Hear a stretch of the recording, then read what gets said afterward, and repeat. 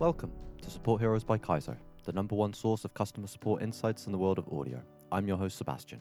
Each week on the show, we'll be having insightful conversations with customer support professionals from some of the most well-known and exciting companies around the world. If you're looking to forward your career in customer support, this is the place to learn from those who have succeeded in doing exactly that. Our superstar guests are at the ready to provide you the lessons they learned from many years on the front line of customer support. So without further ado, sit back, relax, and enjoy yet another episode of Support Heroes by Kaizo.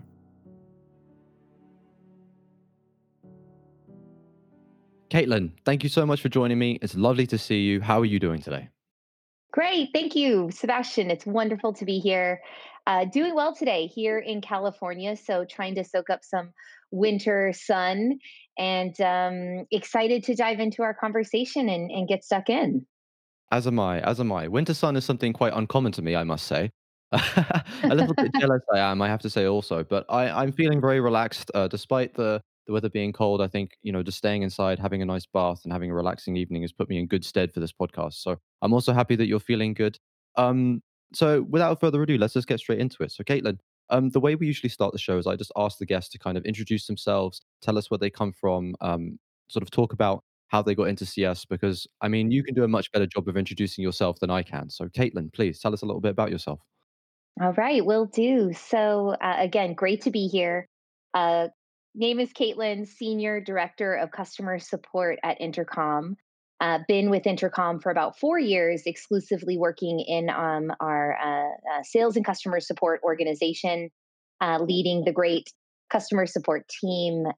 Before that, spent about 8 years working at Yelp, which some of you may know is a local review website all around the world, but particularly popular in North America.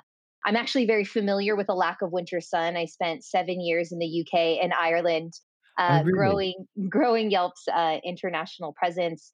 And I actually, though I am from California and currently residing in California, I joined Intercom at their Dublin headquarters, and so have had the joy of working. And we're sort of a two-headed monster, if you will. We've got headquarters in San Francisco as well as in Dublin, and have spent time in both pre-lockdown, of course. And I guess really zooming out, my entire career has been in the customer experience and service space, from coffee shops and cafes in college, getting started as an advertising account manager for a local publication, had big dreams of a big career in the print world, and the reality of that became very clear to me, sadly, upon joining that industry, and so quickly hopped over to the tech space.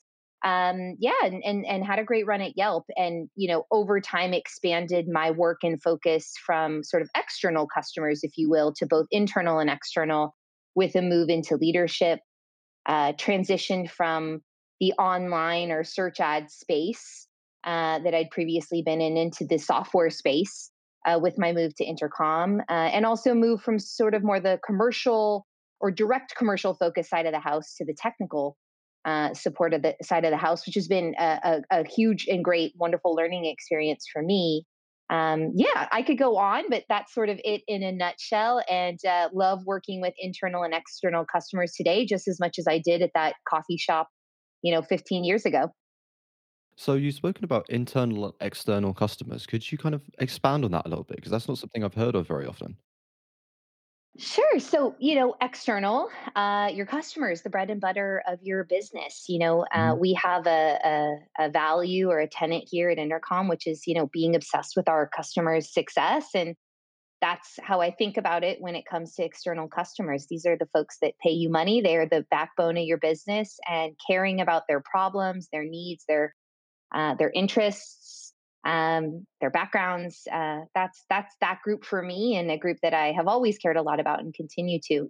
I think when you lead teams, whether that be a functional team of 4 to 7 people, as a frontline manager, if you will, or if you lead an organization like I do of 70 individual contributors and managers and senior managers, they're also your customers, right? You are responsible for their engagement, their well-being, their performance, certainly in the workspace.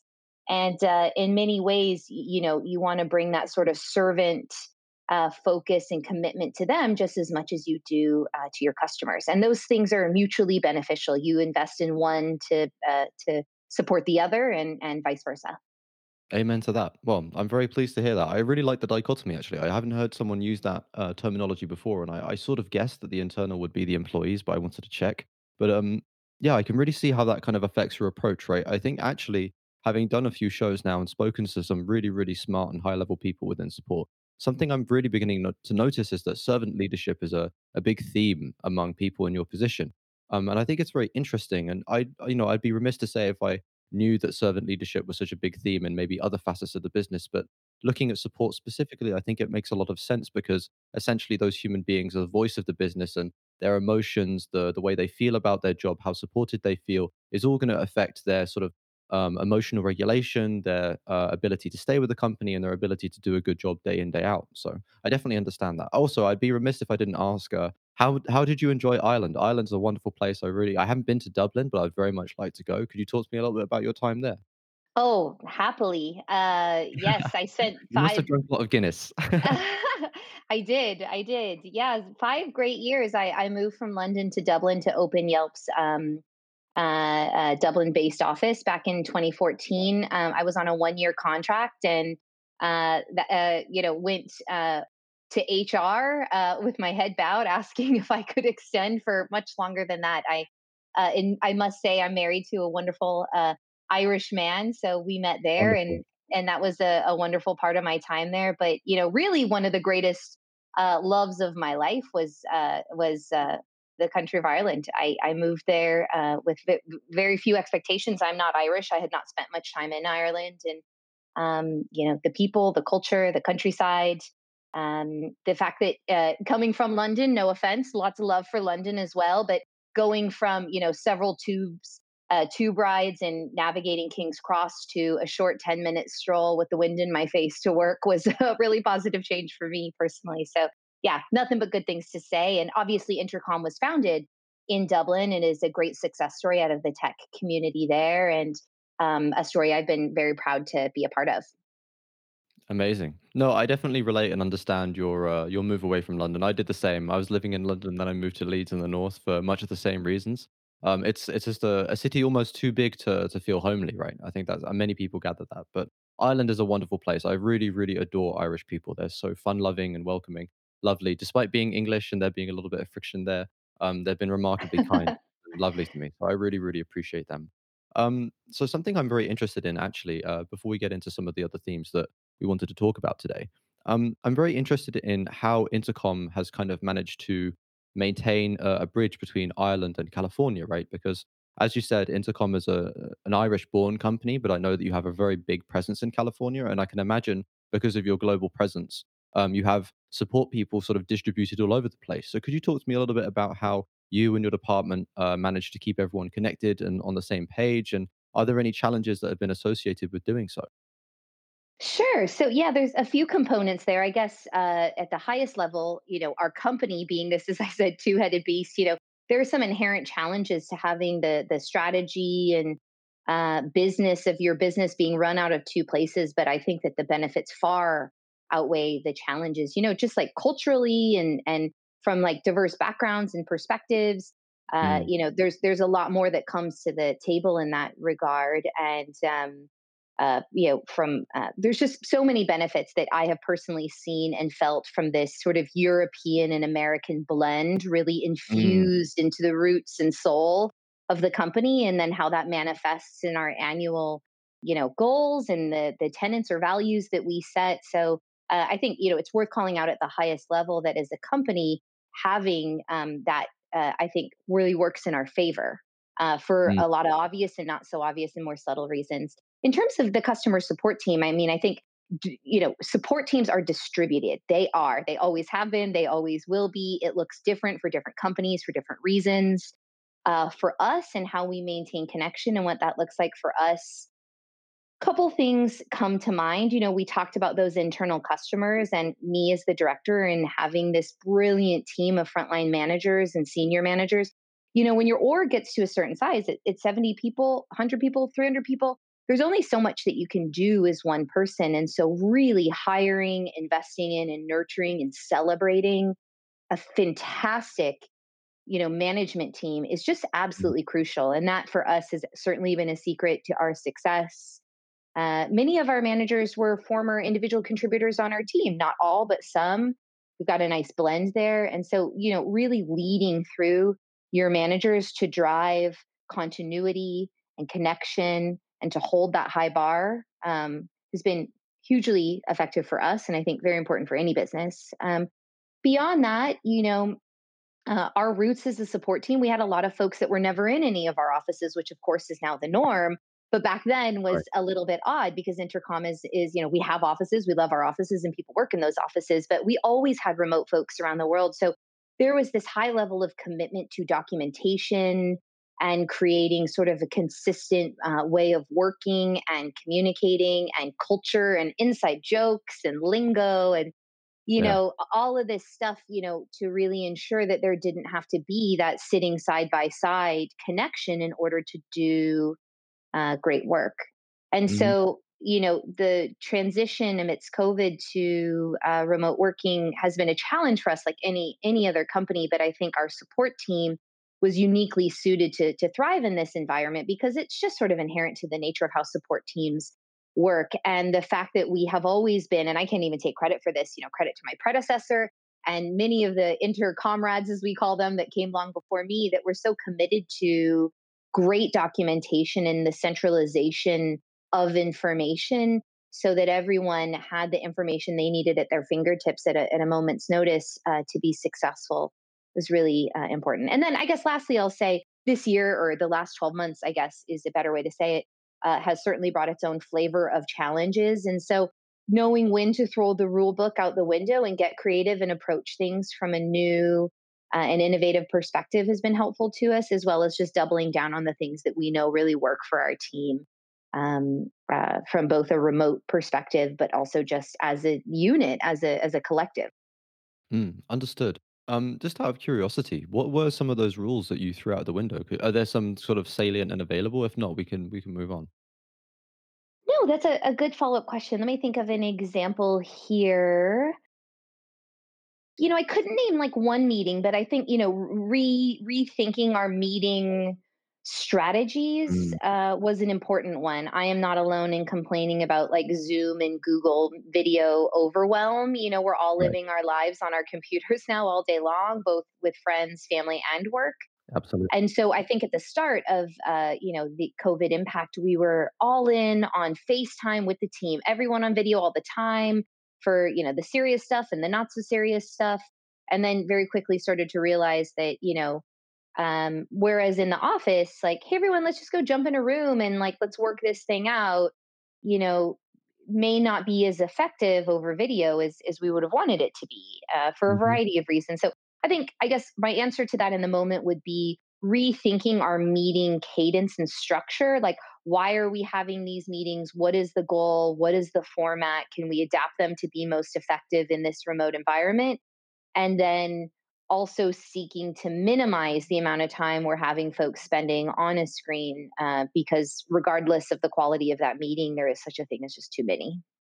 Yes, absolutely. And I think everyone has experienced meeting fatigue, but something I've personally been encountering a lot is, it's quite hard often to get work done between meetings when you have a day stacked with meetings and you've got 15 minutes, 10 minutes between them. It's very difficult to make the most of those 10, 15 minutes. So I definitely understand what you mean. It's also interesting that you say that because I just spoke to Charlotte Ward and she actually said no good work gets done in Zoom meetings, which I thought was quite an interesting notion. And I'm sure everyone somewhat relates to that, but it is something that we've all had to sort of change. But I'm also very happy to know that you and the team have been doing well despite the challenges. I think also that's quite a good segue into something I wanted to ask you about. With this whole shift with COVID, right? This global pandemic that's been affecting us all. It's really impacted the way that companies are interacting with customers, right? And something that we spoke about before the podcast, just the sort of transformation of the way that companies build relationships with their customers now in this sort of fully digital space. Customers can't interact with companies in the brick and mortar stores. And I know Intercom is a purely online company, but Could you talk to me somewhat about this digital transformation that we've had to undergo due to COVID? And I know that you have some thoughts on it. I do. Yeah. So, we spent a lot of time thinking and talking about how the pandemic has shifted how we build relationships with customers, we and Right. the collective we, and I think we see that there's been a ton of change. So, two main things come to mind for me. The first of which you touched on that is undeniable, the shift to digital first. This is happening at a breakneck speed, some businesses doubling down on their online presence and many going online for the first time. And this, of course, is creating a need for tools that enable them to do business online, of course, but to also build relationships. How do you build relationships with your customers during a pandemic when you can't see them face to face? And you used to, simply allowing them to purchase items on your website and leave isn't going to do the trick there, And so Hmm. we think a lot about this building relationships component. And I certainly think about what this means for support teams, our own, as well as the support teams that we serve in our Mm. customer bases. And, we have all had to adjust how we work. Certainly the ones that have gone remote for the first time, which wasn't the case for us, but is for many. So, there is a serious tooling component to this shift, which is to enable businesses to work and build relationships with their customers in different ways and at different scales that goes beyond, as I said, purchasing products Mm. online. And then I guess the second thing is, customer expectations are at an all-time high. I know mine are. I'm sure yours are. For a variety of reasons, whether it be less money to spend, or just greater concern, or because of everything going on in the world, or just a Mhm. change in habits.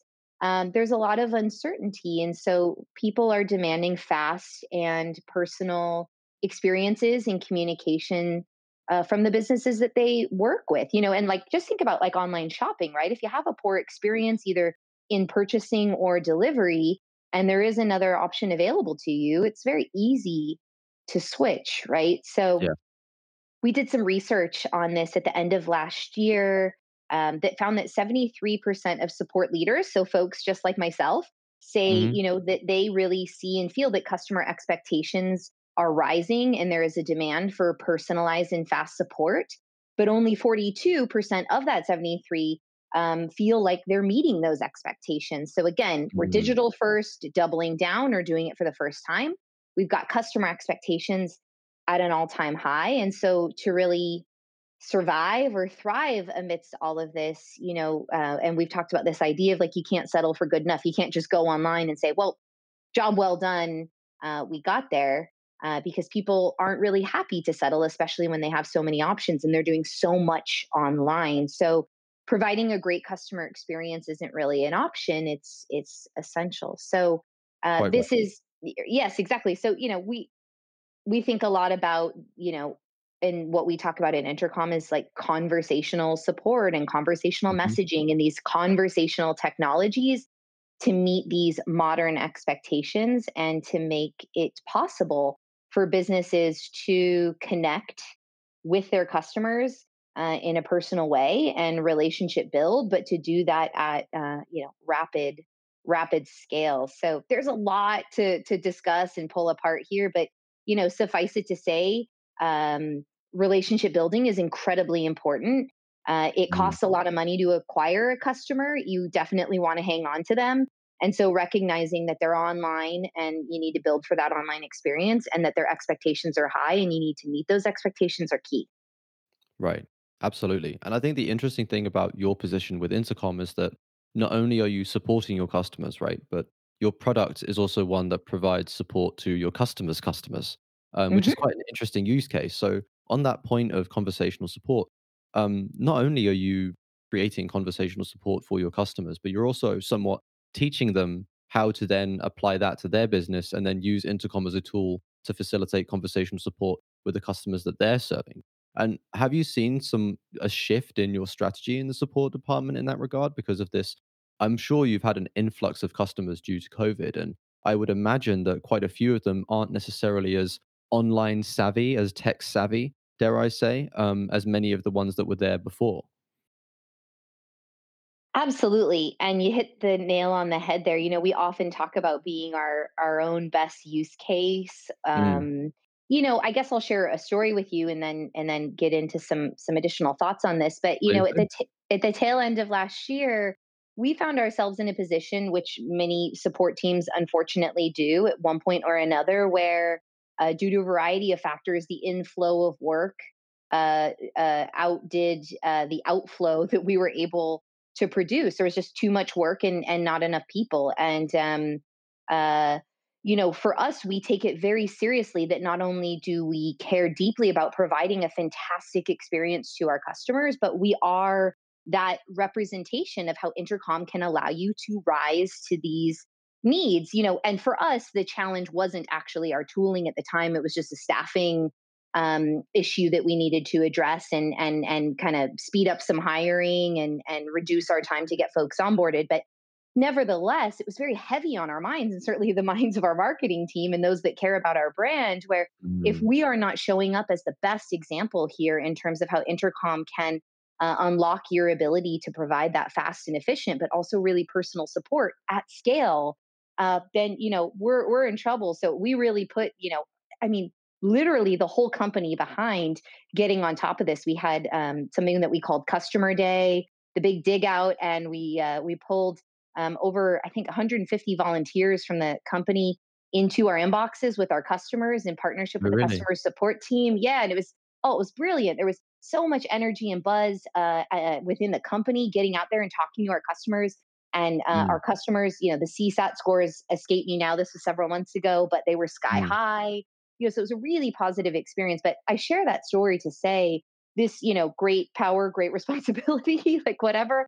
We do not take it lightly that in addition mm, to carrying the great responsibility of supporting Intercom's, thousands and thousands and growing number of customers, it's also on us to be that example of it's possible. You can balance efficient support and you can scale it, and you can also do it in a personal way that supports the building of those relationships that I talked about previously. So I'll take a breath there and pause in case you got a follow up, but I've got so much more to share in terms of like, once we sort of corrected the staffing component, what we have done and will continue to do to sort of bring the Intercom philosophies and leveraging the products to life to continue to offer great personal support at scale.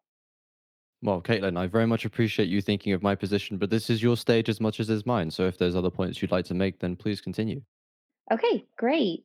Obviously, if So you'd like me to jump in, I can also do that. no. I just I'm a talker, so sometimes No worries. I want to make sure that I'm taking a beat. Ironically So enough, that's the perfect kind of person to have on this show. great. Um, I guess the thing that I get most excited to talk about is this framework that we developed called the conversational support funnel. And, Mhm. we love this idea conversational. We think that conversational is personal, right?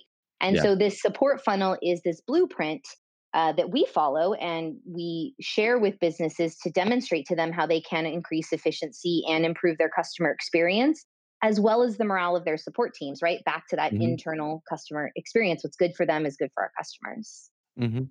And so this concept is how we think, modern support should look like. And it empowers customers to scale these messenger based experiences. So when I say messenger based, what I'm talking about is we believe that, um, messengers are the way that customers want to communicate with companies and the way that companies should prioritize communicating with their customers. Messengers, Nice. whether it's WhatsApp or iMessage or Facebook Messenger, this is the modern way of communicating.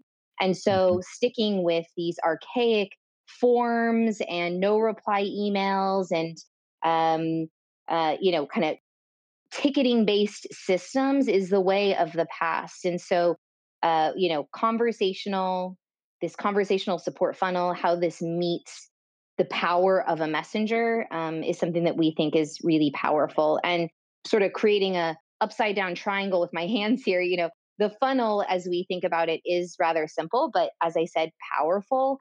It combines proactive self-serve and human support capabilities in your messenger. So all this Mhm. power going on behind the scenes, but you've got this messenger that sits on your website that facilitates two-way communication with your customers. that lets support teams get ahead of known problems before they arise. It automatically answers repetitive questions from your customers with bots, and it helps to quickly resolve complex issues by getting it to the right team member in real time or asynchronously. That's something I think is so interesting too. Historically, people tend to associate chat, if you will, I'm using inverted commas, with real time communication, which is expensive and hard to scale. But chat doesn't have to be real time or synchronous these days. There's a lot of smart workflows and powerful technology that can create a great messenger or chat experience, but do so asynchronously. But we're really doubling down on these three components. Proactive support. This is a huge step change for customer support and a necessary shift where known questions that can be answered proactively using targeted content are. Someone on our product team the other day called this using outbound to reduce inbound. This is great for Yes. scaling your support team and business, but it's also just great for your customers too. There's a lot of really interesting research out there. Unfortunately, I don't have a stat to hand, but most people prefer to self serve. They prefer not to have to send an email, fill out a form, open the messenger. They want to get their question answered quickly and they want to move on with their day and accomplish their task, right? So if Absolutely. you can offer that like right support at the right time with the right content in the right place, that is a beautiful thing and Agreed. something, yeah. So very exciting there. Self-serve support, this is the repetitive questions. How do I log in? I lost my password. How do I add a new user? These repetitive, pretty objective, simple questions that can be answered automatically. You can use chatbots, you can use a knowledge base. There's so much out there to power this, and And it's once again, good. people would rather help themselves, right, in those situations. Absolutely, right? So proactive, get there before they even maybe even need they know it. Mm, Self-serve, serve it to them as they need it. And then human support, of course, the most important part, but how can you really filter out the work that isn't required for the smart, brilliant people you hire to talk to your customers, and leave that more complex or work that frankly just requires a bit of empathy, stuff that robots can't do so well. So again, the funnel, I'm excited. We're excited. We think, Messenger meets conversational support philosophies and frameworks is really what unlocks this new modern era of great support at scale. I very much agree. And in the theme that we've been speaking about thus far, I think it's very, very relevant because just to preface this to you, Caitlin, I have a deep passion for social science, and I'm extremely interested in human behavior. I'm fascinated by human beings. And I think something that rang really, really true to me is when you noted that a conversational format is the most human format, right? And it's often the preferred format. And I think when the world has been forced into isolation and has been forced to communicate almost solely through the digital space, I think that that conversational tone becomes so much more powerful, right? Because you can't build a relationship with a brick wall. You can't build a relationship Mhm. with a website that's cold and dead. And I think facilitating those conversations really does inject an element of humanity where there otherwise wouldn't be.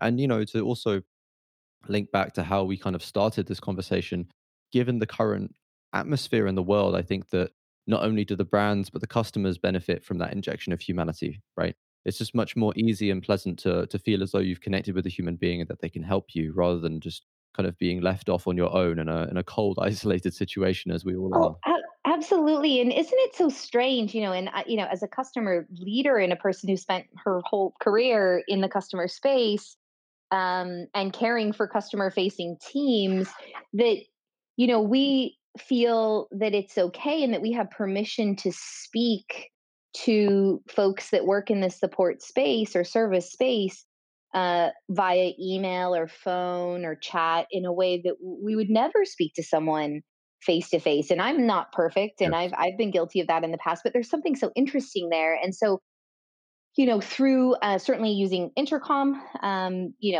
other technologies out there, I'm sure. But when you're connecting using a system like a messenger that Hmm. is the modern way of communicating and connecting, it's how you talk to your friends, your family, and this is now how you talk to the businesses that you do business with, or you spend your money with, or your customers. I think it does it injects a bit of that humanity back in, as you said. And then, I know this sounds so silly, and sometimes I'll be in a meeting hearing myself talk quite seriously about the impact of emojis or gifs. Um, I and I adore think, gifts and as do emojis, I, actually. as do I.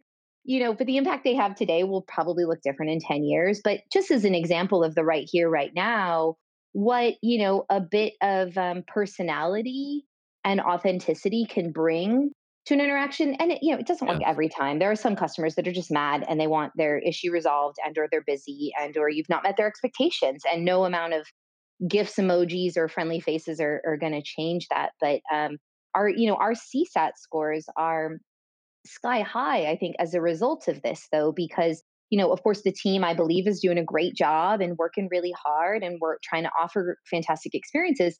But there's just a greater appreciation and connection between our team and our customers than I think if we were doing stuff, say, over the phone or in a more traditional setting. And it's interesting the way that culture disseminates in that way, right? I think something I found, I've always really, really appreciated. Do you know where the origin of the word meme came from? I don't, but I'm excited for you to enlighten me. So there's a British biologist called Richard Dawkins who's very prevalent for being an atheist, rather anti-religion in a lot of ways. And you can criticize him, but he basically came up with the word meme as being a cultural gene, right? So it's a small Mm, segment of culture that then passed down for generations or from one person to another. And I think when you're given that definition, the word meme and the notion of memes and the purpose of memes actually becomes a lot more profound. Because if you try and explain what a meme is to maybe someone who's never heard of it, it's a funny picture that is very relatable, that communicates some sort of human concept, but it's a somewhat transcendent medium, right? Because it's not just a joke. It's not. It's a concept, it's a feeling. And I think what we're really getting at in this conversation and with this particular point is that there's a translation of humanity. And I think, within an emoji or within a meme or within a GIF, there is a greater sense of humanity than in a cold email or within a formal letter. And I think also what we're really seeing is if you sort of interpret, I don't know if you've ever done this before, but seen adverts from the 1950s, they're ever so dry, right? And they're really mm, uptight. And the world has really, really moved away from that, right? And I find it quite mhm, interesting because I think you see a lot of legacy brands very much sh I wouldn't say struggling, but really not necessarily understanding the transition that we're going through. And you see sort of brands that were birthed on the internet or, in subcultures such as gaming, for example, really kind of lowering themselves to the point of the person that they're talking to, right? I think one example that comes to mind is esports organizations really just don't take themselves very seriously. In the sense, esports is a competitive video gaming. mm. And these organizations, they'll post memes and jokes about their own teams. Now, you would never see sort of Chelsea Football Club taking the piss out of themselves after they've just lost a match, you know? I mean, I don't Yep. know if you know very much about football culture in the UK, but you were in Dublin, so I'm sure you at least gathered somewhat, but that's not really something that would be appropriate, right? But then if you see Mhm. in this new digital space, this emergent space that's filled with people that grew up on the internet, they have a very different feeling and they actually applaud these organizations for basically taking the piss out of themselves. Mhm. Yes, very familiar with English football culture in my household. uh, we've got a big Liverpool fan in the Oh, house, really? Oh, your and husband must be very happy as of late then. not as of late. Last year, big time. Year before, as well. As of late, not so much. But beyond that, I think your point here is so interesting and so spot on. And it's and it will continue to evolve, right?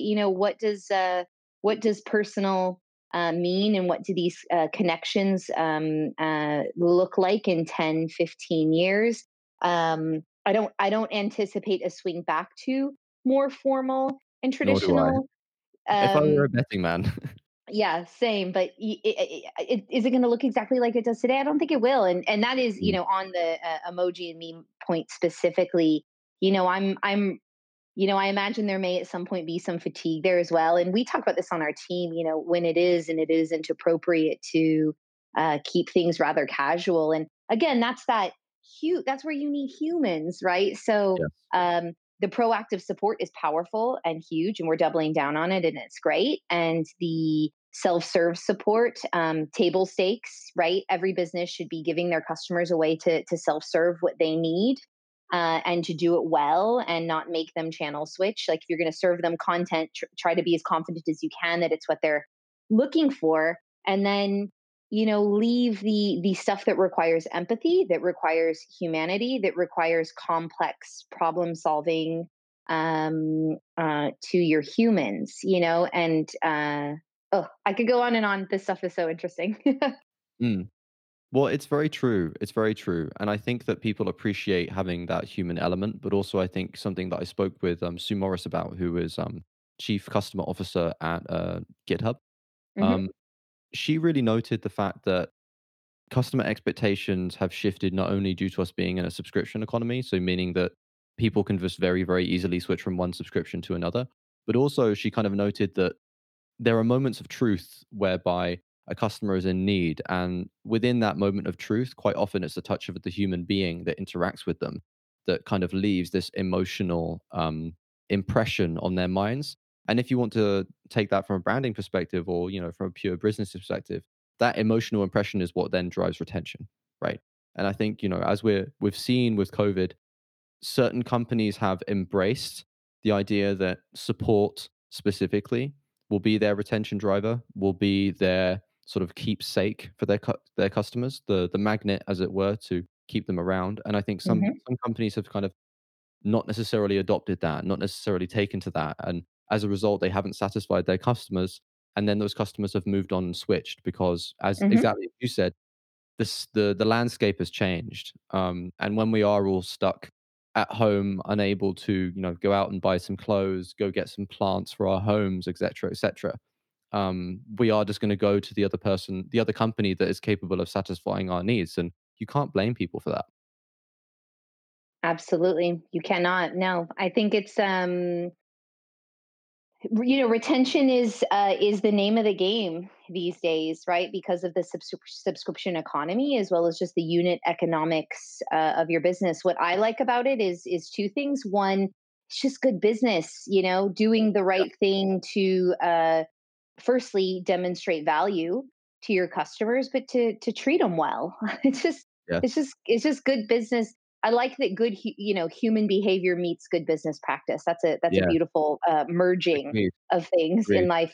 And then the second reason I love it is, having spent my career in customer service, support, experience, whatever you want to call it, there is this light that is being shown on customer facing teams, a prioritization of their opinion and input, um, Mm, giving them better titles, giving them better pay, paying attention to them. I as someone who spent their career in this space and worked with people that have devoted their lives to customers, which it sometimes can be an abusive space. It can be a thankless task. It can be a bit very of a true. grind. Um, and I've certainly seen this at Intercom with our own team. Our customer team has always been prioritized, and that's been a beautiful thing. But even in the last year, where we've really started to double down on offering great support technologies to our customers because the need is there amidst COVID. This modern era of support is happening and it is accelerating. As our product team has really doubled down on that space, there is just an appetite and interest to connect with our team as a proxy for connecting with our customers, as evidenced by the enthusiasm for the customer day experience I shared with you, and many other initiatives. That is really empowering and exciting for our team, rather than feeling like they're just on the front lines and it's rinse, wash, and repeat for conversations with our customers. The work that they do, and we're always working on how to do this in a better way and make it more powerful. It's a work in progress, but mapping, the work that they do, how they're transmitting the themes that we're getting from our customers over to our product team, so our product team can incorporate that into the work that they're doing, and we're then closing the loop with our customers. That can really inspire and drive a lot of meaning in the work that you're doing. And so I get so excited for folks that are continuing in or just starting a career in the customer space, because it's a great time to work in this space. I really believe that. Agreed, agreed. And a big theme that we've been addressing a lot on the podcast is actually the benefits of working within support and by extension working within these customer facing roles, thinking about the customer and putting yourself in their shoes. And something that really resonated with me was when you said, being good to people is also doing good business. And if maybe someone is not quite convinced by that notion, I would just urge them to go down to the small scale. Think of a bakery, think of a restaurant, think of one of these small businesses that's on the street that is deeply interconnected with the community around them. Good business at the end of the day comes down to treating your customers well and building a relationship with them, and then they'll stay with you. Because human beings are biologically hardwired through the phenomenon of reciprocity to give back when they're given gifts, be that social gifts or just everyday kindness. Um, and I think the exactly as you said, the beauty of understanding this is really that if you nail that relationship, right, and you operationalize it in a way that makes money, you can almost make any business model work, right? Any product, any interaction work for you.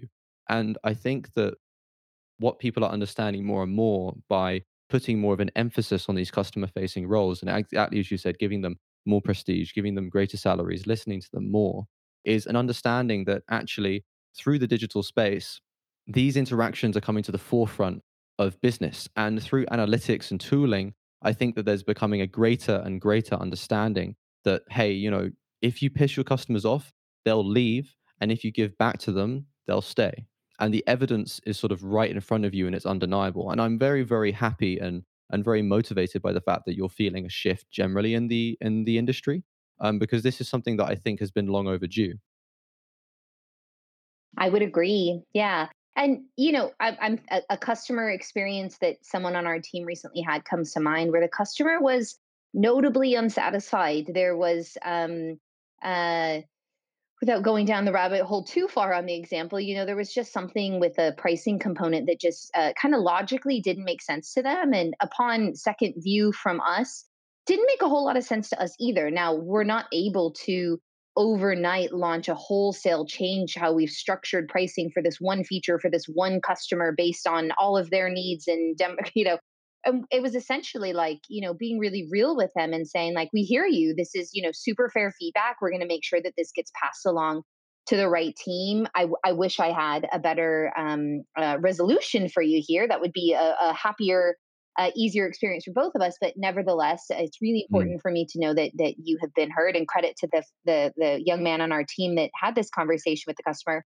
We then we pipe any customer negative customer feedback as it relates to our product or our brand. We route that into a Slack channel, and several hundred people just sort of keep their eye on it. And this really interesting discussion then unfolded on the back end between actually one of our co founders, a leader on our Oh pricing wow. and packaging team, someone from our biz ops team, and myself to just kind of get to the bottom of this and understand if we could take action. So, again, I think it isn't always about just like delight and gifting and, putting a smile on your customer's face. Of course, that stuff is great and good when you can do it, but it's also doing right by them after that experience and ensuring that they feel heard, that you're going to do all that you can to support them. And very often, it's not always what they want, or at least as fast as they want. But take action. I'm a big fan of control the controllable. Take action where and how you can. And it was just interesting. I mean, this is just kind of still ongoing, but it was interesting to see how this conversation then unfolded on the back end. And I think will absolutely really drive some positive change, not tomorrow, but in the Mm. long run as it relates to this one customer's poor experience. Well, that's really cool to hear because that's one customer and that's a giant organization that operates with hundreds of employees across multiple time zones and countries, and that one customer's feedback was heard all the way up to the co-founder. So that's really really cool. Caitlin, I know I have you for a limited time, and that time is somewhat coming to an end. So I wanted to slip in one question before I open the floor to you. Um, Something that I find really interesting about your position within in Intercom and your department's position is that you're using the product that you're selling. Um, and you've spoken about how sort of you guys have to be emblematic of how Intercom ought to be used, and you carry that responsibility. But could you talk to me a little bit about how the product has evolved under your time in Intercom, just by virtue of actually using it in the department, and how has your relationship to the product changed moving into the role of using it operationally while also servicing the customers that are using it as well? Absolutely. So, how has it changed? And Intercom has always, from its earliest days, been a customer communication tool, right? You've got the messenger on the front Yes. end, the CRM on the back end, and a variety of inbound and outbound messaging tools. Throw in a help center Mhm. or knowledge base product. So at its core, it has always been about enabling businesses to connect and communicate with their customers and customers to connect with businesses. And it was interesting. Absolutely. You talked about the bakery or the cafe. Intercom's origin story was, founders sitting in a coffee shop working on a project that wasn't what Intercom is today, and watching Mm. day in and day out the experience between the owner of that coffee shop and their customers, and asking themselves why it felt so different to communicate with businesses online than it does in person, right? So all that Yes. to say, one of the things I loved about joining Intercom and working with this team was that we used Intercom, this modern way of communicating with your customers. And it was modern 4 years ago, and it's modern today. And that was really empowering to the team that I support and I work with. And many of them, having worked in customer facing organizations previously, felt like, oh, this is such relief. This is just better. This is just a better way to talk to Mhm. customers, right? So Mm. that was there from day one. How have I seen it change? We are hyper focused as a company on ushering in this new generation of support, conversational support, Right. right? Conversational marketing, the phenomenon, has become a key marketing tactic in the past few years, and we really envision the same for conversational support. The total addressable Mhm. market for customer support is, almost, I think they say, 30 billion by 2022. There's lots of billions and millions of dollars out there, in businesses seeking to find a tool that will help them do what I've always been so proud of our team being able to do, which is to connect to our customers personally and at scale to varying degrees of success. And Right. it's always getting better and better.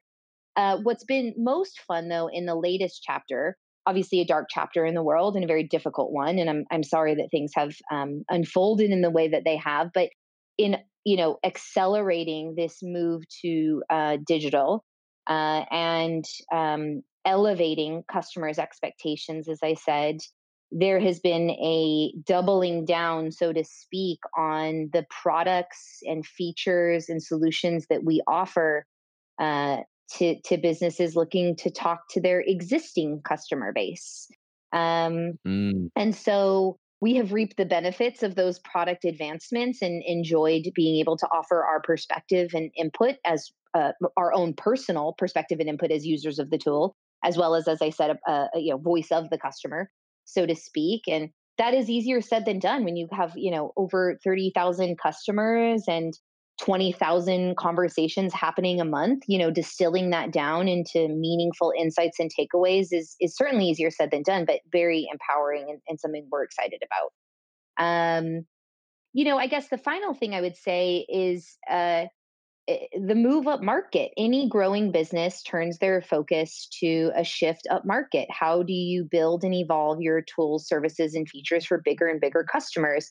And Intercom Right. is part of that. And our team went from being an SMB support team to a mid market support team, and well on its way to an enterprise support team. So just as Mm. Intercom as a company is moving up market, so to speak, much like our peers, as is our team as an Intercom customer, if you will.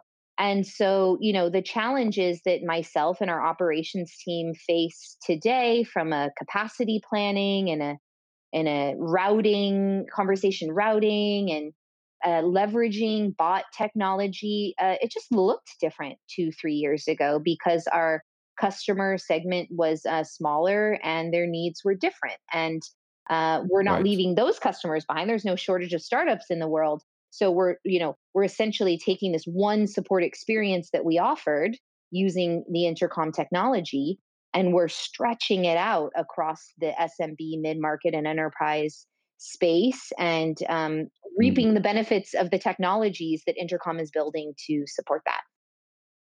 Yes, because you essentially became that enterprise user, the first and foremost use case. Exactly. Mhm.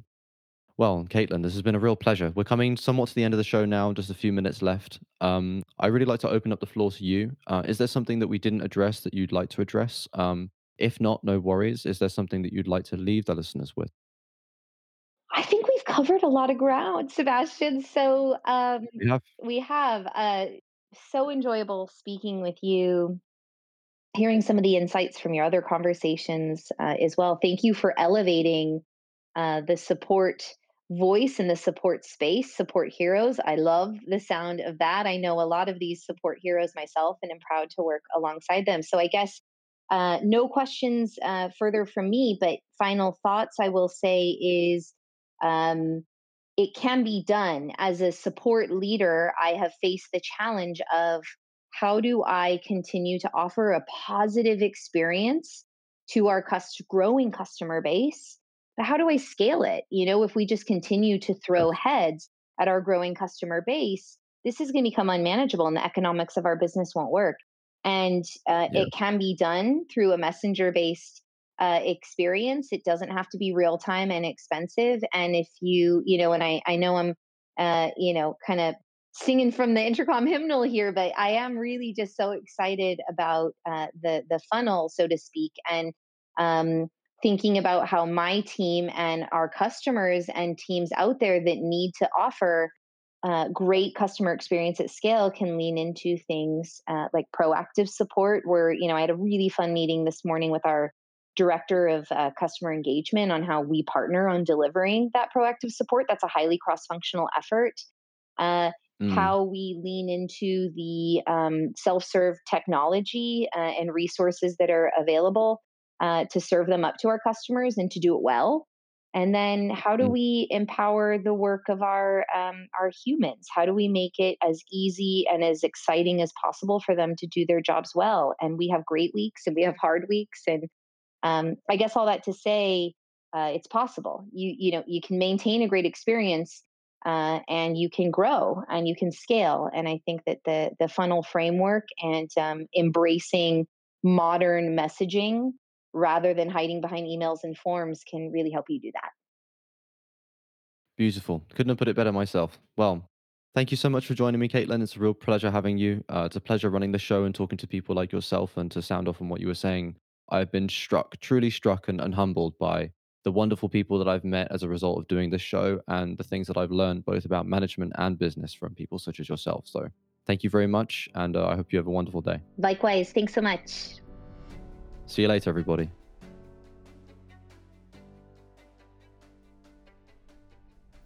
This podcast is made possible by Kaizo.